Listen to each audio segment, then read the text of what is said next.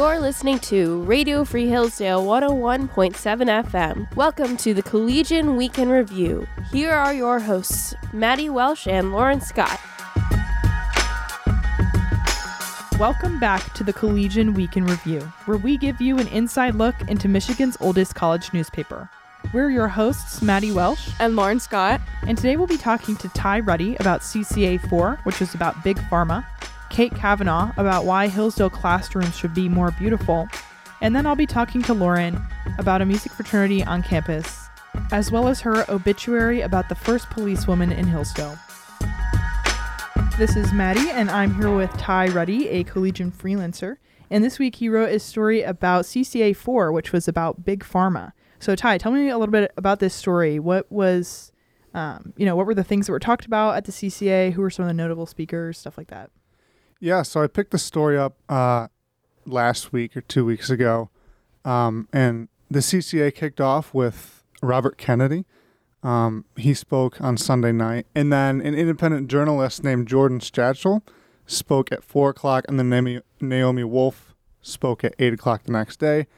So yeah, a lot of really good talks. A lot of the speakers tied their speeches into Big Pharma's relation to big government, and a couple of them tied their speeches into the connection with the Communist Party. And Brian Kennedy, in fact, did a speech specifically on Big Pharma and the Chinese Communist Party on Tuesday. What were some of the main things that they talked about in their speeches? Naomi Wolf, for example, talked about the Pfizer documents. And for everyone who doesn't know what that is, last January, so January of 2022, a Texas judge ordered the FDA and Pfizer to release their internal documents. And this was something like 55,000 documents a week over the span of the next 3 months. So it's hundreds of thousands of documents. And this was information that Pfizer and the FDA had before anyone else that they weren't going to release for over 75 years. Just so that everyone who was involved with the pandemic wouldn't know really what went on behind the scenes with trial and testing, and then information that they had immediately after rollout. And so that was kind of the theme of her speech, and it tied into the theme of a lot of the other speeches too, where how there tends to be a lot of collusion in Big Pharma, especially nowadays with big government and even sometimes international governments. Foreign governments.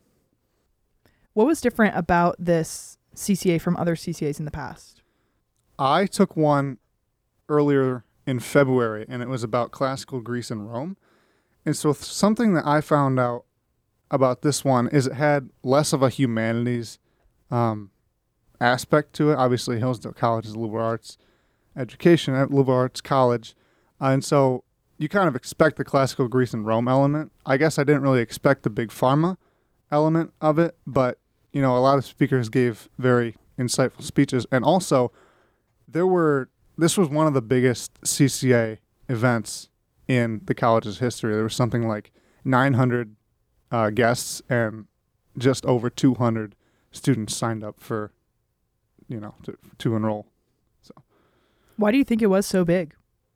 I think this is an issue that a lot of people have been, interested in over the past 3 years, especially.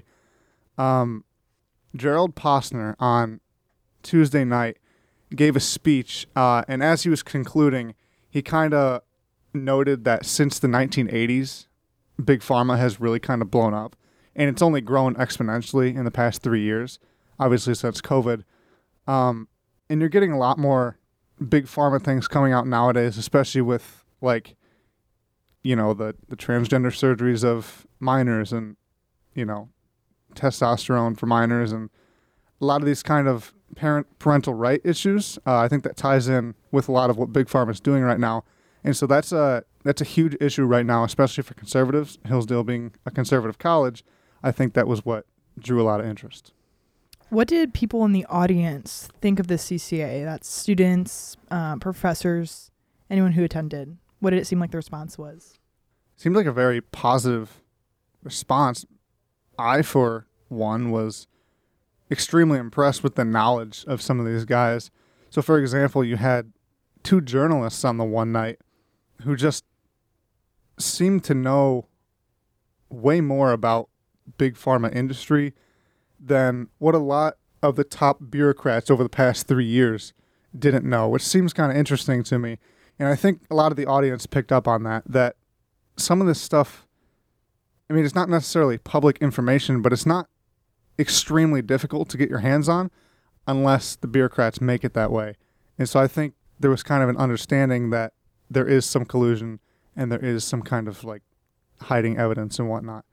So on the last day of the CCA, there was a panel of Hillsdale College professors. What was that panel like? What did they think of the CCA as a whole? Yeah, they brought very interesting perspectives. So, for example, Dr. Allison Postel, she's a professor of philosophy. She brought more of the ethical viewpoint of the pharma industry into the mix. And then Dr. Kelly Casimir, I think is her name, is a chemistry professor. So she brought in more of the scientific element of the big pharma industry. And she had a different take than a lot of the speakers that spoke at the event. She was kind of, I think in a way rightly so, defending certain elements of big pharma, because she said that science is an inherently hard thing to do and it takes a lot of trust. I think the issue that a lot of the speakers had was a trust issue, and I interviewed Dr. Ian Church earlier that day, and he said that was one of the biggest issues that he found out was a lot of mistrust of bureaucrats over the past 3 years.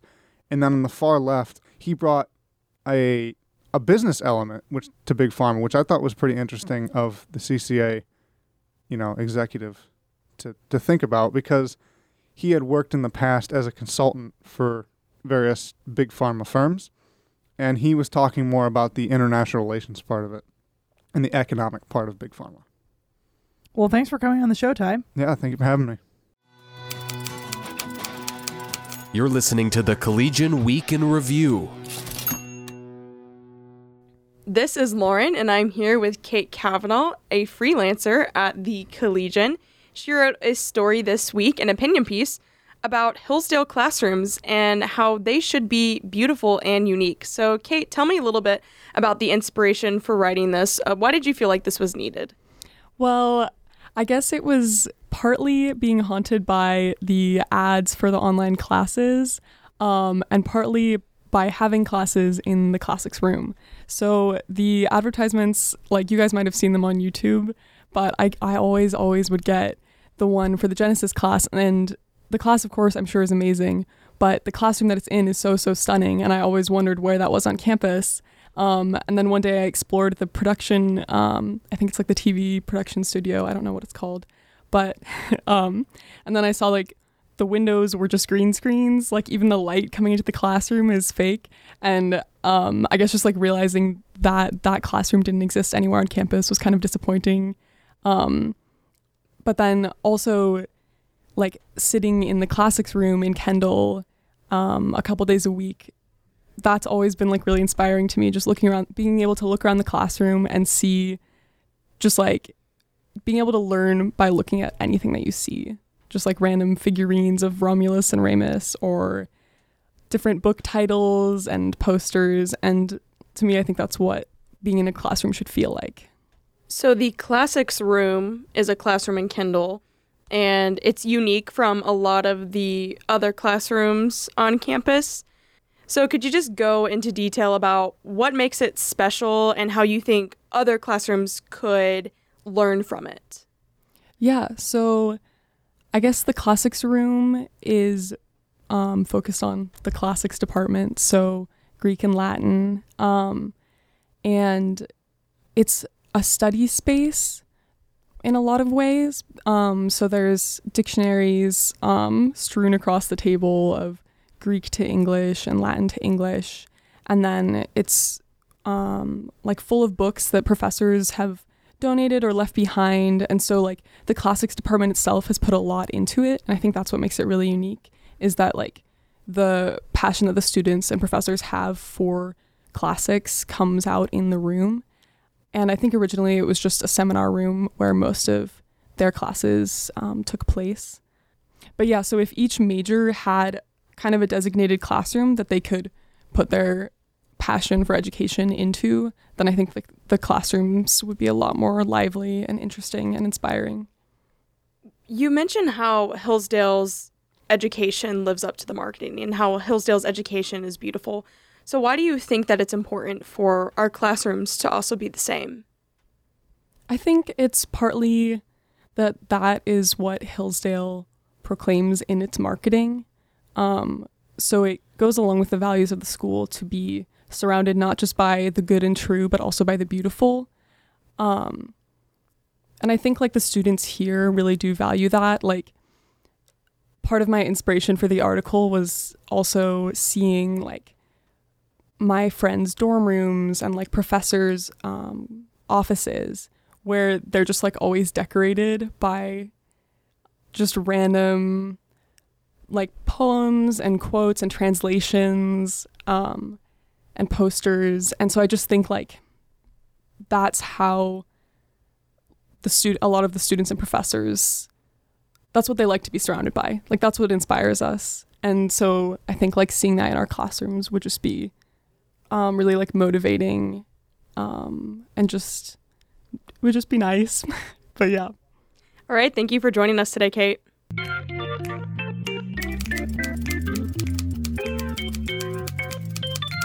The Collegian Week in Review continues. This is Maddy, and I'm here with Lauren, my co-host and the assistant opinions editor of the Collegian. This week, Lauren wrote a couple of pieces. One of them was about a men's music fraternity on campus and some changes that they're going through right now. So, Lauren, tell me about this story. What's going on? So, Hillsdale's men's fraternity, Phi Mu Alpha, they are in the process of disassociating themselves from their national headquarters, and they have also changed their name to be Alpha Mu Phi. I talked to Vice President of the fraternity, Stephen Berntson, and when I asked him why the Hillsdale chapter decided to disassociate themselves from nationals, he basically said they don't really receive anything from them, so they're paying really expensive dues, and they receive little to nothing in return. And he also said that some of the, quote, secret stuff that they do, a lot of the brothers in the fraternity had a moral objection to it. And so he said that the fraternity has not been very happy with nationals for the past couple years, but the idea of breaking ties with them wasn't presented until fall of 2022. Who else did you talk to and what they have to say? I also talked to Jack Walker, who is secretary of the fraternity, and he made it very clear that once the break is final from nationals, that not much is going to change about the fraternity. Something he says that he hopes can happen is that Alpha Mu Phi can become more of a resource on campus. So he said he hopes to hopefully one day have a studio and have instruments to where students who want to play in a band or students who just want to pursue music can have a place to go and can have resources to use. And so that's something he said maybe a good thing that could come from the break. I also talked to Professor of Music James Holloman. He is the faculty advisor of Alpha Mu Phi, and he made it clear that he thought that it was a prudent thing that the chapter was breaking away from nationals. He thought it was the best thing for our campus at the time right now. He himself was a Phi Mu Alpha when he was a student at Michigan State University. And something else I learned, I talked to both Stephen and Jack about this. So they are in the process right now of breaking ties with nationals. However, the break is not official until Hillsdale administration kind of gives it the final say. And so Stephen said they are working it out with the deans right now, and the deans are kind of like facilitating administrative tasks to make this official. Was there any reason that they chose the name Alpha Mu Phi? So he said that that was something that the chapter voted on, and I think that they just tried a couple different options, but they ran into problems like something else being copyrighted, and Alpha Mu Phi is just Phi Mu Alpha but backwards, and so it's kind of similar, but it's not copyrighted, and so they wouldn't get in trouble to use this name. They've actually already changed their Instagram handle to Alpha Mu Phi, so that's pretty much it, and the chapter agreed on it. They voted on it. And I've heard a few of the men in the fraternity say that it stands for AMP. You also wrote a story this week about the very first police woman in the Hillsdale police force. So tell me more about that. Yes, Linda Caldwell. She was the very first police woman of the Hillsdale City Police Department. She became an officer in 1964, and she was an officer and a meter maid. If I'm remembering correctly from what Police Chief Scott Hefner told me, he said that she was a meter maid first and then became an officer. But what was unique about her position as an officer is that she was given full police authorities, and in the 1960s, this was something less common for women. And so the fact that she was a full officer, like she could carry and she could make arrest, it was kind of a big deal for back then. What did people have to say about her and her character? So I talked to a Hillsdale alumnus and a Hillsdale native, Greg McLogan, and he said that he remembered Linda from whenever she used to help him cross the street when he was a student at St. Anthony's Elementary School. And he said he remembers her being very kind and very friendly to him. I also talked to Chi Omega House Director Jody Martin. She said that she was neighbors with Linda, and she said that she always remembers her as being a very kind woman. But something about her, she said she was very sweet, but she meant business. And from what I've talked to people, from what I've heard from Police Chief Hefner, what I've heard from, or what I've learned from reading articles in the Hillsdale Daily News, that's kind of like the consensus that I've been seeing. And so it was cool that we have one of her neighbors remembering that fact about her. How did you do all of the research for this story? So I reached out to people in the community that would know something about her. So again, like police chief was very helpful. Some Hillsdale locals were very helpful. But also a lot of the research that I did and the ways that I found out more about her life and who she was as a policewoman, a mother, and a wife is I looked at old newspapers, specifically ones from the Hillsdale Daily News. And so there was one written about Caldwell, and the headline was, "She brings smile to work with her." And I saw a couple more articles about her where it talked about her being very friendly and her like bringing a smile to her everyday at work. And so I thought that was really cool. We kind of got to see a little bit of her personality there. And then something else we learned from that same article titled "She Brings a Smile to Work with Her" is that she chose to wear just the normal police uniform over a more like feminine outfit or more feminine looking one. And we have a quote from her saying a more feminine outfit might detract. And so she was very much someone who just showed up to work every day, didn't really care if she was wearing like a feminine outfit. Like she just wanted to get the job done. She wanted to be nice to people. She wanted to be friendly.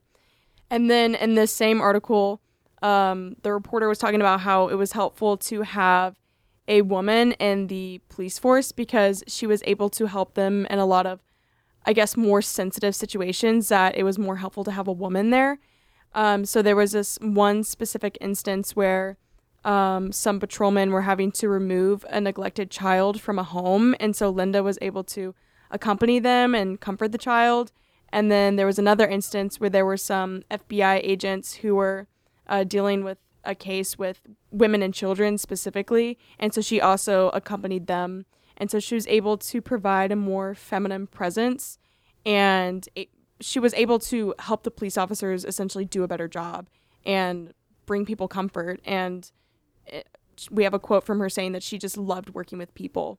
And so we definitely got to see a lot of who she was as a person and what her personality was like from reading these articles from the Hillsdale Daily News. So this story was an obituary. How did you write this story in order to sort of immortalize her and highlight her legacy in Hillsdale? So obviously being the first policewoman in Hillsdale, that's something very historic, and that's something that we wanted people to know. But also it's important for people to know that she was a mother of 3 children. Like there's many pictures of her with her children. I found a video on her, like a memorial video that was posted by the funeral home where she had her services held. And so many of the pictures were of her and her children. And when she became a policewoman in 1964, she had 2 children at the time. And so we really wanted to highlight like not only her importance of the job as like a policewoman, but also like her as a person and how she was a great mom and a very friendly neighbor and friend. Thanks for sharing, Lauren. Of course. You have been listening to the Collegian Week in Review on Radio Free Hillsdale 101.7 FM. We're your host, Lauren Scott and Maddy Welsh. You can find the Collegian online at hillsdalecollegian.com or on Instagram and Twitter at hdalecollegian. You can also find previous episodes of the Collegian Week in Review online at cwir.transistor.fm. Once again, you have been listening to the Collegian Week in Review on Radio Free Hillsdale 101.7 FM.